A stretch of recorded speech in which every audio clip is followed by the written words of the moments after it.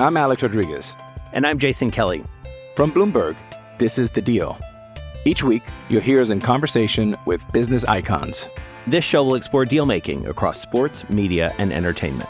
That is a harsh lesson in business. Sports is not as simple as bringing a bunch of big names together. I didn't want to do another stomp you out speech. It opened up so many more doors. The show is called The Deal. Listen to The Deal. Listen to The Deal on Spotify. It's time to play like a Jet with your host, Scott Mason. Play like a Jet. What does that mean? Mekhi Becton, ladies and gentlemen. Human beings that large should not run as fast as Mekhi Becton did. And if you like people just abusing other humans, the Mekhi Becton tape is for you. Denzel Mims with another monster score of 70 yards. Quick pass to Crowder trying to get him out of space. Slips a tackle, and there he goes. Crowder! It's a foot race, and Crowder is in there. A 69-yard touchdown. Takes a shot. Here's Corey Davis wide open. Davis still going, and he's in for the touchdown. Hill hit immediately when he got the handoff. You know that's the Q-inator. Oh my gosh. Listen, thank you. From the PlayLikeAJet.com digital studios, this is Play Like a Jet. My name is Scott Mason. You can follow me on Twitter at PlayLikeAJet1. I wanted to break down the wide receivers and corners in this draft because those are two positions that are going to be very important for the New York Jets. And so I brought in somebody who is not only an expert on wide receivers and cornerbacks, having been a cornerback himself at the professional level, but he really knows the San Francisco 49ers, which means he has specific insight into which cornerbacks and which wide receivers would flourish in this offense and defense because he knows the Robert Saleh defense very well and he knows the Shanahan offense very well. Now, obviously, we know that Mike LaFleur is going to run some sort of offshoot of that offense. So it's great to have Eric Crocker on. Eric, you are definitely the first person to ever be on the show who was an Arena League football champion. So thank you for coming on.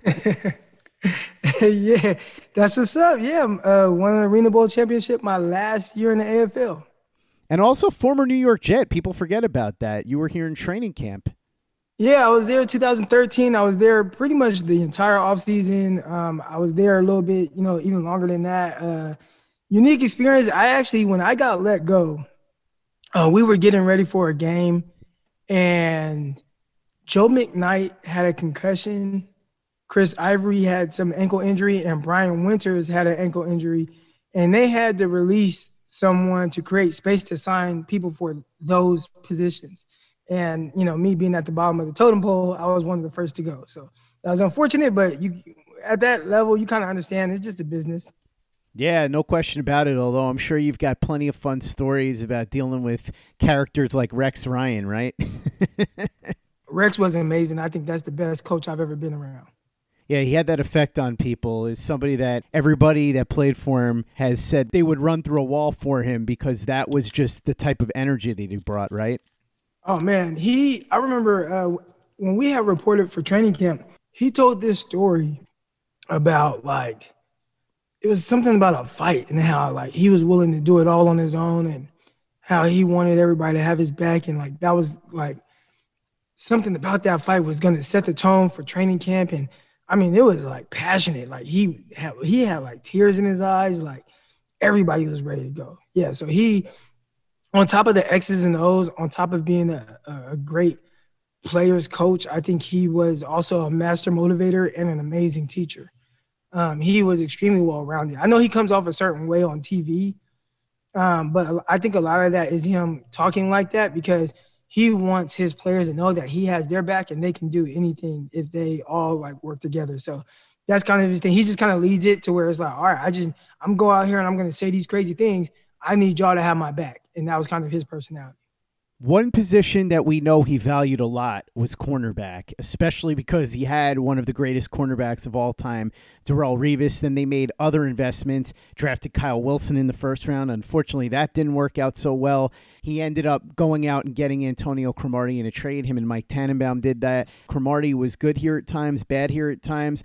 But it's a position that he valued, and it's a position most teams value very highly because I think you could make a legitimate case that it is the second or third most important position on the football field. And so, Eric, I wanted to talk about the top guys at the position. Me personally, I have it broken down in tiers, and the top tier for me is J.C. Horn, Greg Newsome from Northwestern, Caleb Farley, and Patrick Surtain II. Now, Caleb Farley's an interesting case here because he opted out this past season, and also he just had back surgery. So you have to weigh that into the decision. But if you just look at his tape, I think he's the second best corner in the draft. The first best corner, who I've been banging the drum about since about October of last year, is J.C. Horn. And I was glad to see that you agreed with me because you have J.C. Horn as your top cornerback. Before we get into the rest of these guys, tell me what sets J.C. Horn apart for you.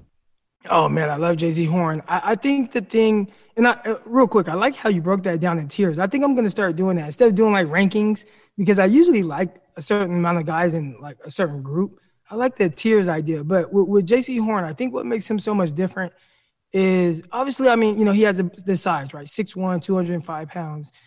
He has athletic ability, right? He's a freak athlete running the 4.3s. Jumped out the building. His broad jump was crazy, right? So he's explosive in that matter. But, I think his mindset and his chippiness, his scrappiness, his confidence, his willing to kind of go above and beyond even things that he's not asked to do.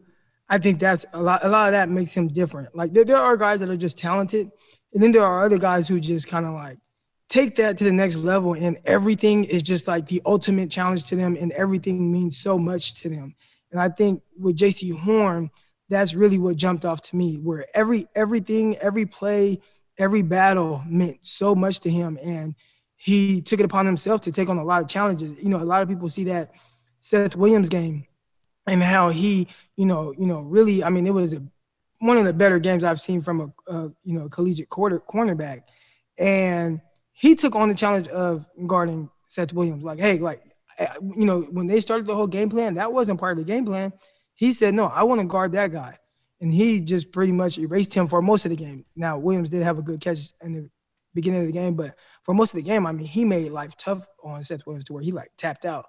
That's the type of guy that J.C. Horn is. And I think those are the things that's going to make him special, right? Like the things that you can't really quantify. Like, we look at, Richard Sherman. What makes Richard Sherman so great? He's not the best of athletes, right? I mean, he's a good athlete, obviously, but he's not like this freakish athlete. But there's something else that makes somebody end up being as great as they are. Tom Brady. Like, what makes Tom Brady so great? And when you look at J.C. Horn, I think he has something different going on in his head that just, to me, is what's going to set him apart from some of the other guys in this class. I was curious if you agree with my assessment of Horn in that he's really good at just about everything. He checks so many boxes because he's physically a freak. We saw what he did at his pro day. He's got size, he's got speed, he's got strength, he can play physical, great instincts, always knows where the ball is, tremendous in man coverage. I just don't see a lot of weaknesses there. Yeah, I would say maybe, the one thing that most people will mention is maybe he's not as sudden or twitchy. I think there's definitely enough twitch, especially for somebody of his size. Typically, when you are, the 6'1", 205 guy, you're not going to move like a, 5'10", 180-pound guy. Your change of direction is not going to be as great. But I think with watching him and kind of reading between the lines, more times than not, he was good from that standpoint. I watched him challenge himself off in space with his feet, and he did a really good job of reacting that way. I think that, he had a tough matchup against Devontae Smith, who I think the world of. I think, he's probably my favorite receiver out of the last two classes combined. So, I think the world of him. And, you can see J.C. Horn kind of having a tough time with him, but still kind of battling. But, aside from that, I thought, most guys he didn't really have, issues with no matter where he lined up. There were games where he would line up in the slot against Elijah Moore. Now, they called it phantom pass interference down the field. But I thought it was terrific coverage. Challenge him on the slant. There were some other places too where he just was lined up in the slot and guarding them extremely well. So I like his versatility. But I think if I could point out one thing that at least most people would point out. They'd say, well, he's not as twitchy or as sudden as, some of the other guys. I think it's definitely good enough. Let's talk a little bit about the guy that I have at number 2, and I think you do too, Caleb Farley from Virginia Tech. Now, I mentioned before the issues here. He opted out this past year, so you're looking at tape from 2 years ago, plus he's had the injuries, the ACL, which isn't as concerning as the back surgery, which is the same back surgery that Tiger Woods had that really took him down a notch for a while. That's really my concern with Farley, but as far as him on the field, he is fantastic. I would think that if it wasn't for the injuries, he'd be pretty much a guaranteed top 10 pick. Tell me about what you saw on film. And with the injuries, unless the doctors are so scared that they tell you to be completely out, if they're reasonably confident, if he slides to 23 or even 34, if you're the Jets, what do you think? Does he fit well with that Robert Saleh system? Yeah, I actually think he's like tailor-made for the Robert Saleh defense. And that just depends on what Saleh does. And I'll get into Farley, but real quick about the scheme. Saleh started off as more of a single high that, Seattle scheme, cover 3 type defense, guys at the line of scrimmage. And as he kind of went on with the 49ers, you could see him kind of transition into more of a 2-high team. Now, I don't know if that was more so because of the personnel. Obviously there were a lot of guys injured, and you could see him making those adjustments. But, he kind of went to where he was way more scheme versatile towards the end of it. So I'm interested to see what type of cornerbacks that he wants now. Originally, it was the guys that look like, Richard Sherman. Also had, like a Keller Witherspoon, who's a 6'3", 200-pound corner, Dante Johnson, those type of guys. And then towards the end, if you watch, there were more of guys that look like Jason Verrett, who's a much smaller corner playing on the outside. Emmanuel Mosley, he's like a 5'11", 185-pound guy. So there was kind of this little transition going on. I don't know if that just happened to be him saying, well, I just want to get the best guys I can get, or if that was him moving away from the physical press guys a little more. Now, when it comes to Farley, I think just because of his skill set, he's able to do both. He's able to play at the line of scrimmage. He's able to play off. I do think that he can be a little better and more consistent at the line of scrimmage, but it also was something that he just wasn't asked to do a whole lot. So I think that's the part with him where he can really improve and get more comfortable, and not just playing press. I mean, just other aspects of his game too. I think he relied a whole lot on just his pure athleticism, which jumped out. I mean, he's a freak. You could see that right away. But I could tell, like, sometimes where he just had bad eyes, or maybe sometimes where his feet got stuck in the ground and he didn't transition out of his break very well. But then I see other times where he explodes out of his break as fast as anybody I've ever seen. So there's a lot to like about Caleb Farley. I still think there's a little bit of it, and I hate when people kind of throw this word around, because I think sometimes people use it and it's not like correct, but there is still a little bit of rawness to his game as a cornerback. Some certain areas where I feel like he can improve on. And if he does that, I mean, we're talking about, I wouldn't be surprised if he's the top corner in the league in a few years, but as of right now, I think there's some things to work on. And then you talked about, the injuries, and typically when I do my film study, I don't focus too much on, like the injuries. I focus more on like with my notes, just like what the film says, but you can't help but kind of take into account some of the injuries that he's had and dealing with a back injury and all these different things. And he's missed a lot of time. I mean, he just had back surgery and he didn't even play this year. So I'm thinking like, and that's the thing, like nobody's really talking about. They talk about the injury, but they don't talk about the fact that, hey, he didn't even play this year. Like, how did this injury come about? And I don't know the answer to that. But, and I don't even think I've asked it like on Twitter or anything, but I'd be really worried. And you talked about, maybe wanting him in, in the, the 20 range, or, maybe even early second round. I'm kind of scared of Caleb Farley. And again, I know he's this physical freak, and maybe it could be nothing, right? We saw, I think it was, Miles Jack. Miles Jack had a bad knee injury, and it was supposed to be real bad, dropped him down to the second round. Next thing you know, he ended up being one of the best linebackers in the league, right? Had a great year last year as well. Jacksonville just kind of sucked, so nobody really paid attention.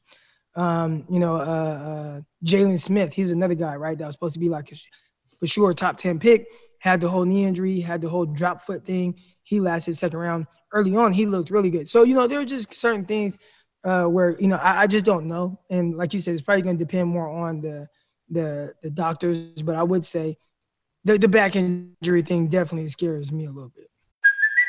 Hey, it's Kaylee Cuoco for Priceline. Ready to go to your happy place for a happy price? Well, why didn't you say so? Just download the Priceline app right now and save up to 60% on hotels. So whether it's Cousin Kevin's Kazoo Concert in Kansas City, go Kevin, or Becky's Bachelorette Bash in Bermuda, you never have to miss a trip ever again. So download the Priceline app today. Your savings are waiting.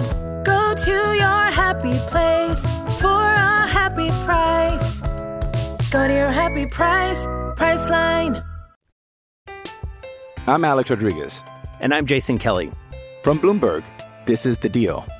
Each week, you'll hear us in conversation with business icons. This show will explore deal-making across sports, media, and entertainment. That is a harsh lesson in business. Sports is not as simple as bringing a bunch of big names together. I didn't want to do another stomp you out speech. It opened up so many more doors. The show is called The Deal. Listen to The Deal. Listen to The Deal on Spotify.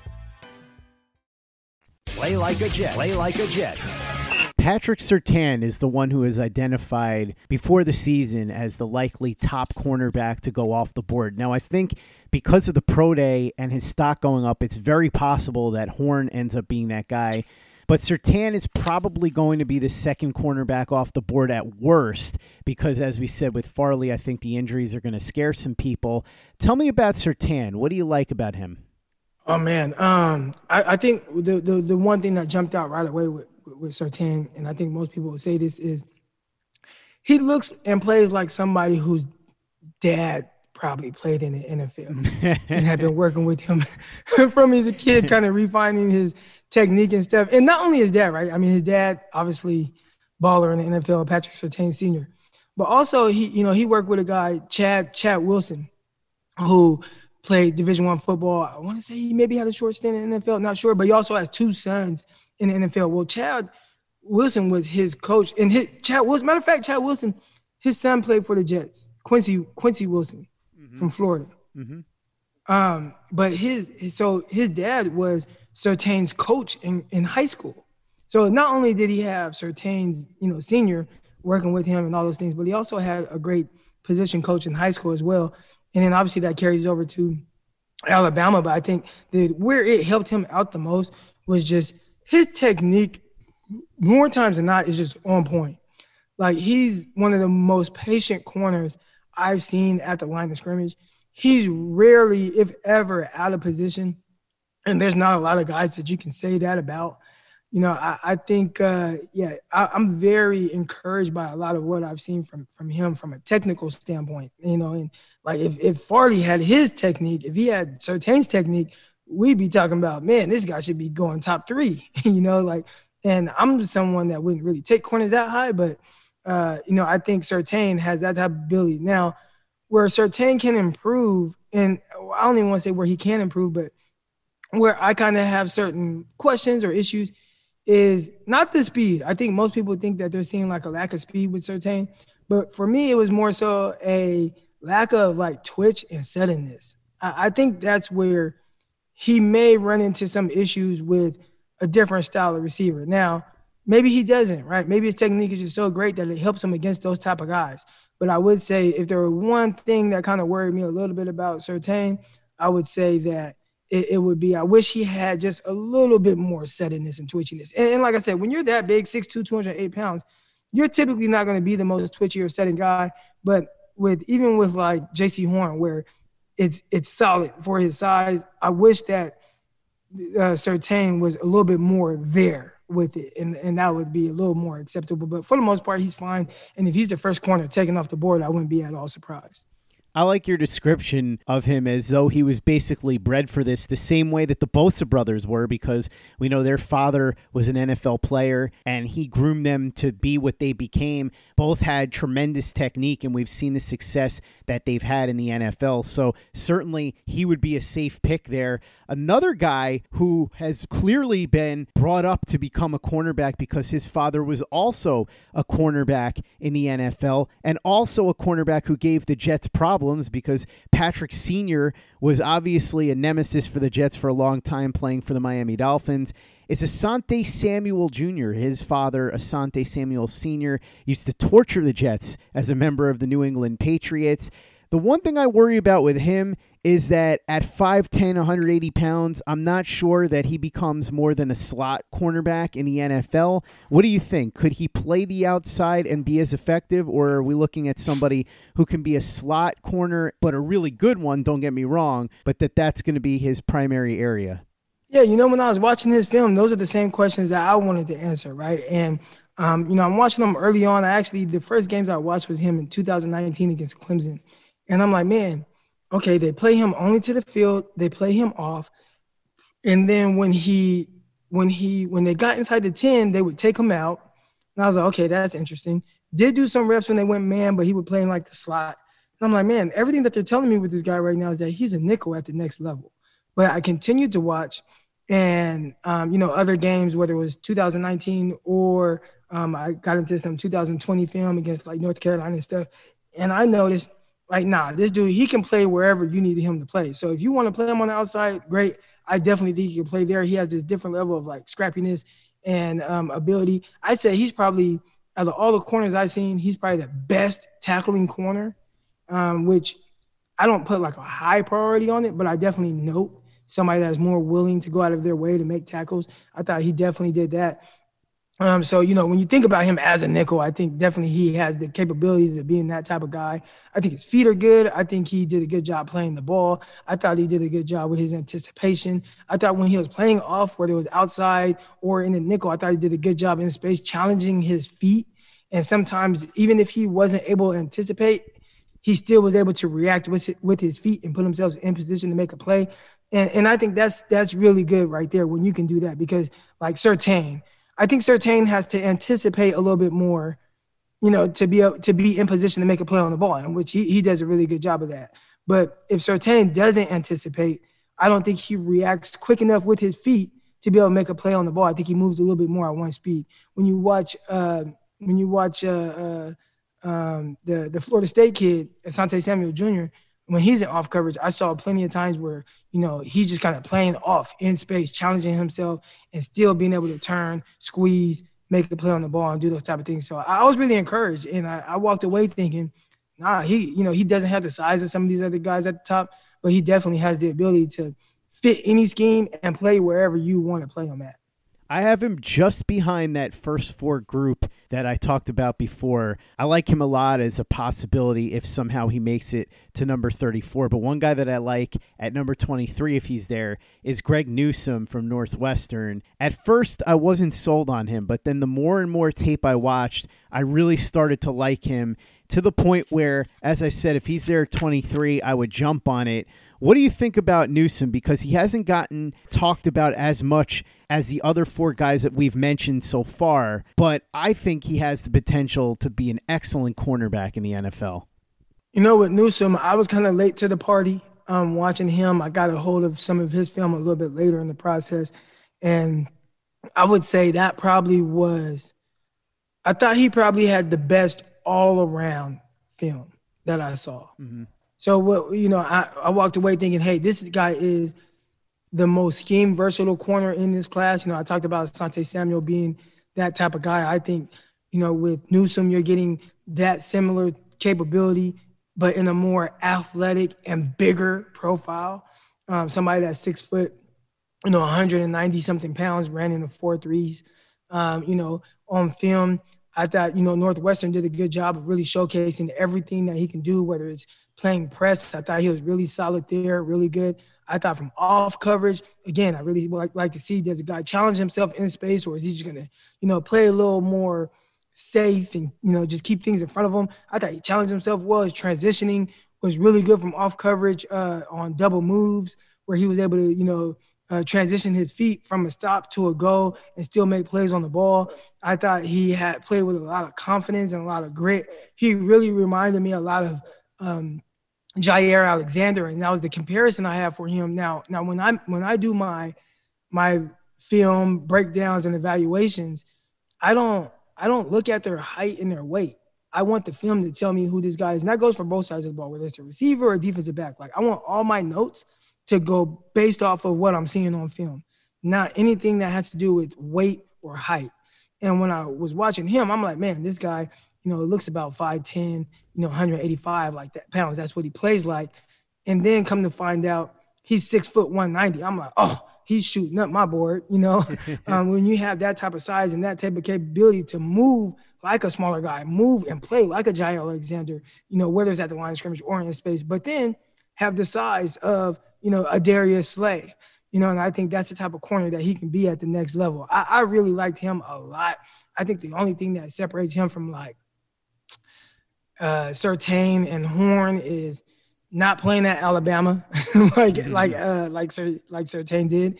And with Horn, maybe, you know, I have to find out the mindset, you know, does he have that mindset that makes Horn different? But you know, we're talking about tiers, he's definitely in that top tier, in my opinion, where he probably won't go as high as some of the other guys. And again, he had some injuries and stuff, and I don't know about all that stuff. But if, you know, say my team, right, the 49ers pick, say when we were picking at 12, if they just picked Newsome at 12, I would be just as happy as if they picked any of the other guys there. I think he can be that good of a pro. I agree. I think he's going to be fantastic. I have the 4 guys at the top, and then in my rankings, at least, I've got Asante Samuel Jr. on his own tier, the second tier, and then we get to the third tier, and there's some interesting players. One name that has been sort of polarizing is Tyson Campbell from Georgia. What do you think about him? Yeah, so I'm actually finishing up my film evaluation of him. I'll probably be done tonight on it, but I will say what I've seen so far is he's kind of like, I don't want to say he's a poor man's Patrick Surtain, but he's kind of like, you know, a tier down version of Patrick Surtain, if that makes sense. Where, again, one of the more patient guys that I've seen. I think he moves a lot like the bigger guys, even though he doesn't have exactly like their size. You know, he measured in at like 6'1", you know, 190 pounds. So he isn't like the, you know, the 6'2", 208-pound guy, but I think he moves a little bit more like that. But I mean, I like him a lot. You know, I think if you're out of range of the top tier guys and you have a guy like Campbell there, you know, late first, early second, I think that's probably around the range that he should go. I thought he did a terrific job, like in all the film that I watched, really challenging the receiver, challenging himself, and really competing. You know, there's guys that are going to give up some plays and give up some catches. My thing is like, what does it look like? You know, are you competing? Are you in a position to make plays? You know, how is your technique on this? Did you have bad eyes? I'm looking at all those things. And I thought more times than not, he was pretty on point with everything that he was doing. You know, gave up a couple of plays, touchdowns to Kyle Pitts, who, you know, 6'6" guy out there on the outside. Grimes from Florida, you know, 6'4" receiver who definitely plays above the rim. So he gave up 2 touchdowns to those guys. But I thought on both of them, I thought he competed extremely well throughout the route, and everything looked good. They just made plays. So, you know, I look at it from that standpoint, and, you know, obviously he ran well.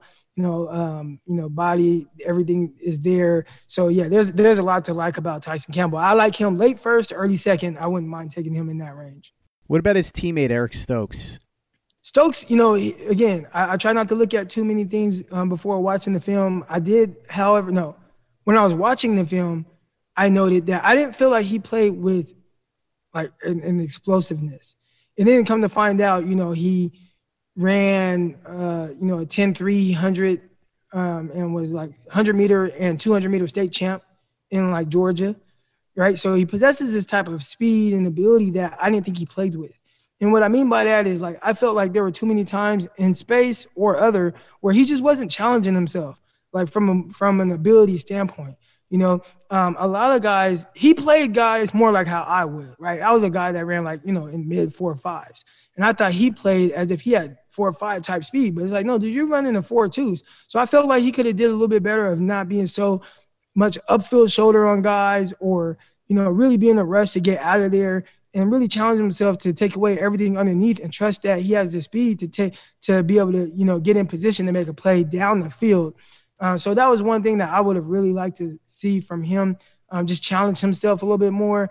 And then the other thing was he kind of plays like this kind of, it looks, I guess it's not aesthetically pleasing. It's kind of like hunched over a little bit. It's really hard to explain, but he kind of looks like he's forcing himself to play a little bit lower and kind of hunched over a little bit, more bent at like the waist than at the knees. And he kind of just plays like that throughout the play. So, I mean, that was another thing I just noted. I don't know if it has anything to do with anything, but that was just something that was like, you know, a little interesting to see. But yeah, he's another guy where I would say I probably would take Tyson Campbell over him.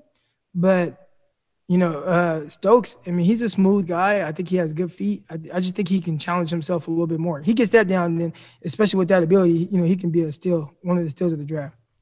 One player who's been talked about a lot in relation to the Jets, possibly grabbing him in the second or even in the third round if he's still there, and I'm going to do my best to pronounce his name correctly, Ifeatu Melifonwu. I think that's how you say it. Something along those lines, from Syracuse. Physical freak, 6'3", 215 pounds. And Syracuse has a lot of fans in the New York area, so there's a lot of overlap there, a lot of buzz with him. What do you think from watching his tape? Would he be a good fit here, and would you recommend picking him in that second, third round range if he's there? I think he'd fit. I think I would probably be a little bit more comfortable taking him in the third round. Mm-hmm. Now, he tested well, and obviously he has that type of body. I think North Carolina did a good job of forcing him to play off, and he played press as well. I thought he did a good job there. He's a little bit more lumbering with his movement skills, so he's not as twitched up as I typically would like. But the one thing that really jumped out to me, without really evaluating a whole lot of his film, I've watched him against like other guys that I was watching, but I thought he did a good job of, really showcasing that he can play press, really showcasing that he can play off coverage, showing that, he's just fine being able to transition in and out of his breaks. Like, he did a good job there. I thought he was a physical guy. There's one play where he just kind of like threw Diami Brown to the side and went in and made a tackle. And I posted that play. I thought that was definitely a special play when it comes to trying to figure out what somebody's mindset is. So there's definitely things I like. I wish I could tell you more about him than just kind of my initial overall review of him, because I haven't really dug too deep into his film, but I've watched him enough against other guys to know that he's definitely a guy that can play. And I do think, like, probably more so just to what my initial thoughts of watching how he moves and stuff, maybe better suited to be in like that late day 2 type guy. But I like the way he plays, and I like a lot of what he brings to the table. Nice versatility, being able to play off. I really like, if you're bigger like that and you still can play off, I think that's a plus. And I thought that was one thing that he definitely has in his favor. Last player that I have on tier 3, and remember, people will hear tier 3 and think, wow, these are low down corners. No, it's because I separated it where I happen to have one player on tier 2 by himself, and that's Asante Samuel Jr. So tier 3 is sort of like tier 2 in a way, and that's Elijah Molden from Washington. He is somebody that I wonder about as well, though, size-wise, if he's going to be a slot corner in the NFL. I think he could be a really good slot corner, as we said, with Asante Samuel Jr. Do you think that he's going to be primarily a slot corner, or like Samuel, do you think that he can handle pretty much any assignment that's asked of him? Yeah, he's more of a slot, and the only reason why I say that is because I just didn't see him play outside at all, at least not in the films that I watched. Every film I watched, and there's some people I think that would say he's a safety. I didn't even see him playing safety. I just saw him playing down and in the slot, and I thought he did a good job there. I like his scrappiness. I talked about Asante Samuel being that type of tackler. I thought he, too, was a guy that went out of his way to, be aggressive at the contact point. Did a really good job with that. I thought spot dropping, he did a really good job with his eyes and being able to kind of keep everything in front of him, but still attack with aggressiveness coming down on the ball or trying to make a play on the ball. I thought where he lacked a little bit was just that pure speed. In the slot, you're typically not facing too many vertical routes, but I definitely saw where when he was beat, he was just beat and there was no catching up. Now, it didn't always bite him in the butt because just as a whole, Washington did a good job of trying to keep things in front of him. But that was one thing that I noticed where, like, he plays very well underneath. He plays well, on, like, initial routes. But when a guy is going vertical, I thought he kind of – you could see times where he's just beat and there is no catching up. So I don't know if he has that extra little, burst. And that's why he might be better suited playing in the slot where he might not have to guard as many vertical routes. Eric, lightning round. I'm going to throw a couple of names at you, and then I want you to also just throw out some names that I may not have mentioned that you might like or think are overhyped, either way, one way or the other. Two guys that I like a lot who I think could be available later on, Paulson Adebo from Stanford, and I'm a big fan of Rodarius Williams from Oklahoma State, who is Greedy Williams' brother. We've heard a lot about Sean Wade. He had a terrible season. There were people that thought that he could be a first-round pick. Now nobody really knows. Marco Wilson, who shined at times, but then everybody knows what he did, where he ended up costing his team a game and a chance to go to the Final Four. So that's somebody who I think could be a decent mid-round pick. What do you think of those guys, and anybody else that you think is worth mentioning here in terms of possibilities for the Jets, maybe on day 2 or day 3? Yeah, I think Marco Wilson, he made himself some money with the pro day, and just I would say just watching him on film, I didn't think he played with that same type of explosiveness. Mm-hmm. I know, watching him, it kind of nothing popped, nothing jumped out to me about him. So that was the one thing where I was like, man, I would have a little bit of trouble, because on top of nothing really popping and jumping out to me, I thought he also didn't make enough plays for me. So I thought they did ask a lot of them where they would have him play on the outside. I saw him play sometimes in the slot. I saw him sometimes follow guys like Elijah Moore around. I thought they put a lot on his shoulders, but just still within the film that I watched, nothing jumped to where it's like, oh, nice twitch, nice break there. I thought he shied away from contact a little bit. And what I mean by that, like, I talked about Asante Samuel and some of these other guys going out of their way to get in on tackles. I didn't think he did that. So I'm a little weary of him, but he tested extremely well. So there's definitely some value there. And he's another one. I mean, I talked about Quincy Wilson and, Patrick Surtain being coached by Chad Wilson. Well, that's Marco Wilson's dad. Mm-hmm. So he has a terrific dad who's been there for him throughout this entire process. I think just getting him to be a little bit more explosive in and out of his breaks and challenging himself a little more, I think we'd see better film. I thought he was going to go back. So because he has all the ability, I thought he would go back and try to put together another year to where it's just better film. And, he didn't do that. So that's Marco Wilson. Adebo, I would say with Adebo, he's a weird one for me, because he's tight with his hips and his feet, but then it still kind of works for him. And I'd see times where he had nice, good hip flips and stuff like that. When he got his butt kicked by Gabriel Davis, who kind of got him out there in space and challenged those feet and movement skills. And I thought Debo kind of failed from that standpoint. But there were definitely plenty of other games where I could see, him do good things and show like that his hips, even though they're tight and he looks a little tight with his movement skills, that wouldn't be an issue. So we'll see. Kind of reminds me of the kid Johnson from Utah last year, who had a really good rookie year for the Chicago Bears at cornerback. Shaun Wade, he was someone who everybody was saying, oh, he's a great slot, he's a great slot, he's a great slot. And I remember thinking when I watched him, my thoughts were, no, this is an outside corner. Like, this is a guy that should be playing on the outside. Mm-hmm. I didn't think that I thought he was good in the slot because of the guys that Ohio State faced. I didn't think those slot receivers that who they were playing against really challenged him. But when they did, they kicked his butt. Like, you see a guy like KJ Hamler he had like an 80-yard touchdown on him or something like that. Like when he faced the good slots, I thought they gave him trouble. You should watch him against Rondale Moore. Rondale Moore was killing him. I'm like, no, he's not a slot. Like, he's an outside guy. But then he got on the outside this year, and it was really up and down. Somehow he was DB of the year or something. I don't know how. I mean, whatever. But he on the outside, he was really up and down. Saw him struggle a lot in the national championship game. I just don't think that he has the feet, the twitch, the suddenness to really be good on the outside. Then everybody's saying well, no, he's a better slot. And in my head, I'm like, dude, I've watched the slot film. I think, yeah, he can be fine there with certain matchups, but anybody that has any type of twitch to them, they're going to give him problems. I just don't think he has the feet. So he struggled on the outside or was up and down. I thought the slot he played well if you just look at numbers, but just with how his build, I didn't think that was an ideal spot for him. He might be better suited somebody that ends up playing safety. And we've seen, a guy like Malcolm Jenkins make that transition from the same school, from Ohio State, where he was a cornerback and made the transition into being a safety.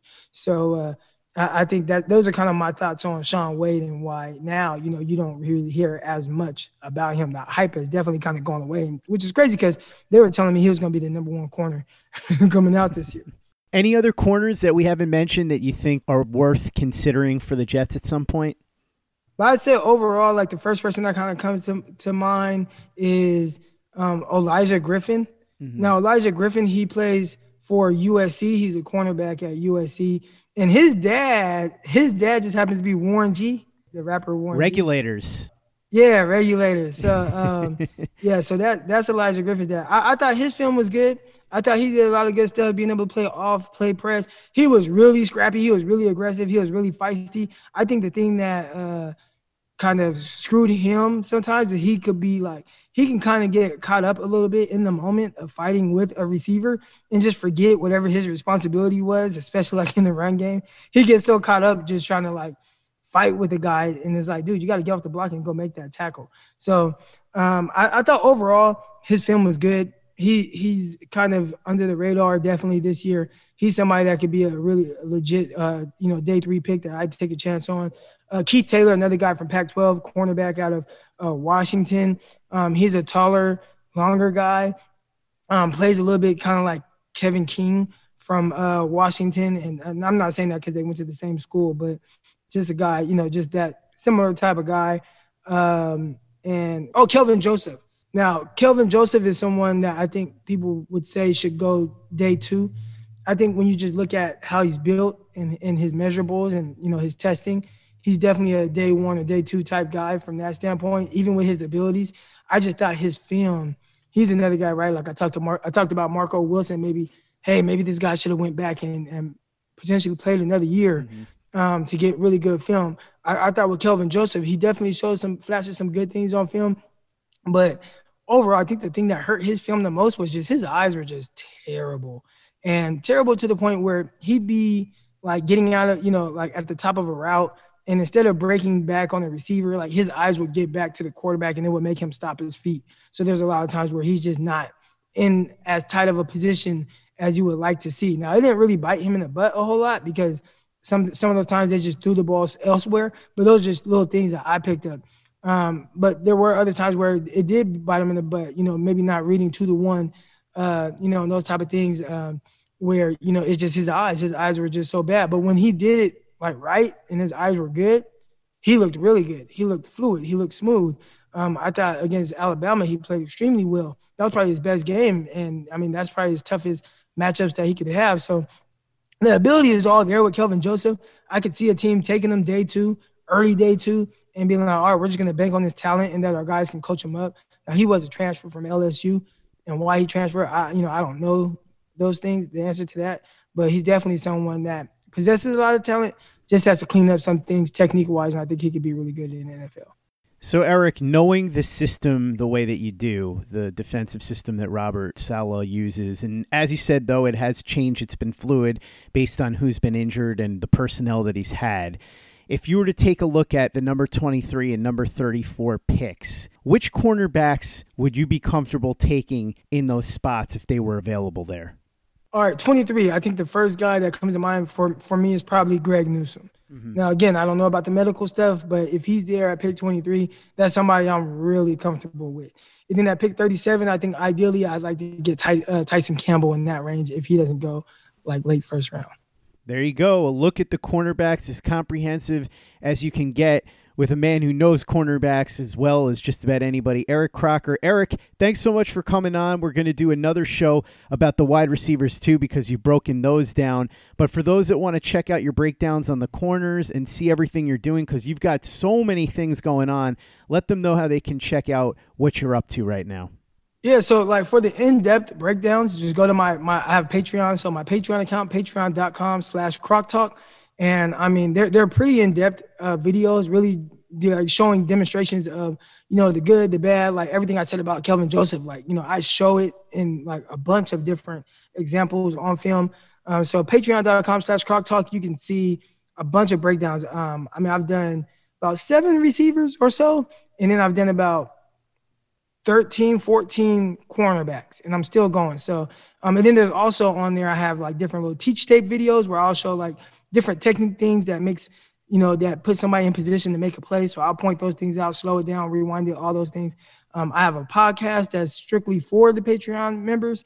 And then we sometimes do film study together where, we'll pick a player and we'll just watch film, and I'll send out a Zoom link to all my patrons. It's definitely worth it. being involved in that if you're somebody that's a junkie like me when it comes to, the football stuff. And then I also have my YouTube that I just started using, which is Croc Talk TV on YouTube. Please go subscribe. I just hit 1,000 subscribers, so I'm excited about that. I just started using it like last week. Wow. And it's already catching the fire. But I just had a quarterback guy on there, and my guy, Greg Pinelli, he trains guys like Josh Allen, from Buffalo, trains, what's the guy's name? Tyler Bray for Chicago, trains over 50, 60 quarterbacks in that area where he's living in California. So good stuff there. Him talking about some of the prospects and certain things, on how Josh Allen got, better and how he improved his accuracy and all that. So, yeah, Croc Talk TV, I'll have a bunch of good stuff coming up, a bunch of, NFL interviews and things like that. So make sure you guys check all that out. I appreciate it. Absolutely. Go check out everything Eric's doing, and I can't wait to talk to him about the wide receivers because he's got great insight on those guys. As he said, he's got videos up there, and if you want to join the Patreon, you can do that as well. And make sure that you're checking out everything we're doing at PlayLikeAJet.com and our YouTube channel, Pace's Playbook, Caleb Pace's latest commentary on the Zach Wilson possibility, whether or not the Jets are going to pick him and whether it would be a good thing, is up right now. Plus, Luke Grant's got his videos of breakdowns, including one on the aforementioned Greg Newsome. Luke, much like Eric and myself, is a big fan of Greg Newsome, so check all that out and subscribe to our YouTube channel. And if you haven't given us a 5-star review on iTunes yet, if you could go ahead and do that for us, we really appreciate it. Easy way to help out the show if you like what we're doing. Doesn't take you much time, doesn't cost you any money, but it goes a long way to help us out. So if you could go ahead and do that for us, we'd be quite grateful. And for the latest and greatest in New York Jets podcasts and content, you know where to go. That's Play Like a Jet Digital and PlayLikeAJet.com. If you only have a 401k, you're not getting the most for retirement. Wait, what? Add a Robinhood IRA on top, then they'll boost it by 3%. You can do that? And if you transfer in any retirement account, you get 3% on top of that. Is there a limit to the match? No limit. Robinhood Gold gets you the biggest contribution match of any IRA on the market. Sign up for Robinhood Gold at Robinhood.com/boost by April 30th. Subscription fees apply. Investing involves risk. 3% match requires gold for 1 year from first match. Must keep IRA for 5 years. Match on transfers subject to additional terms and conditions. Robinhood Financial LLC, member SIPC.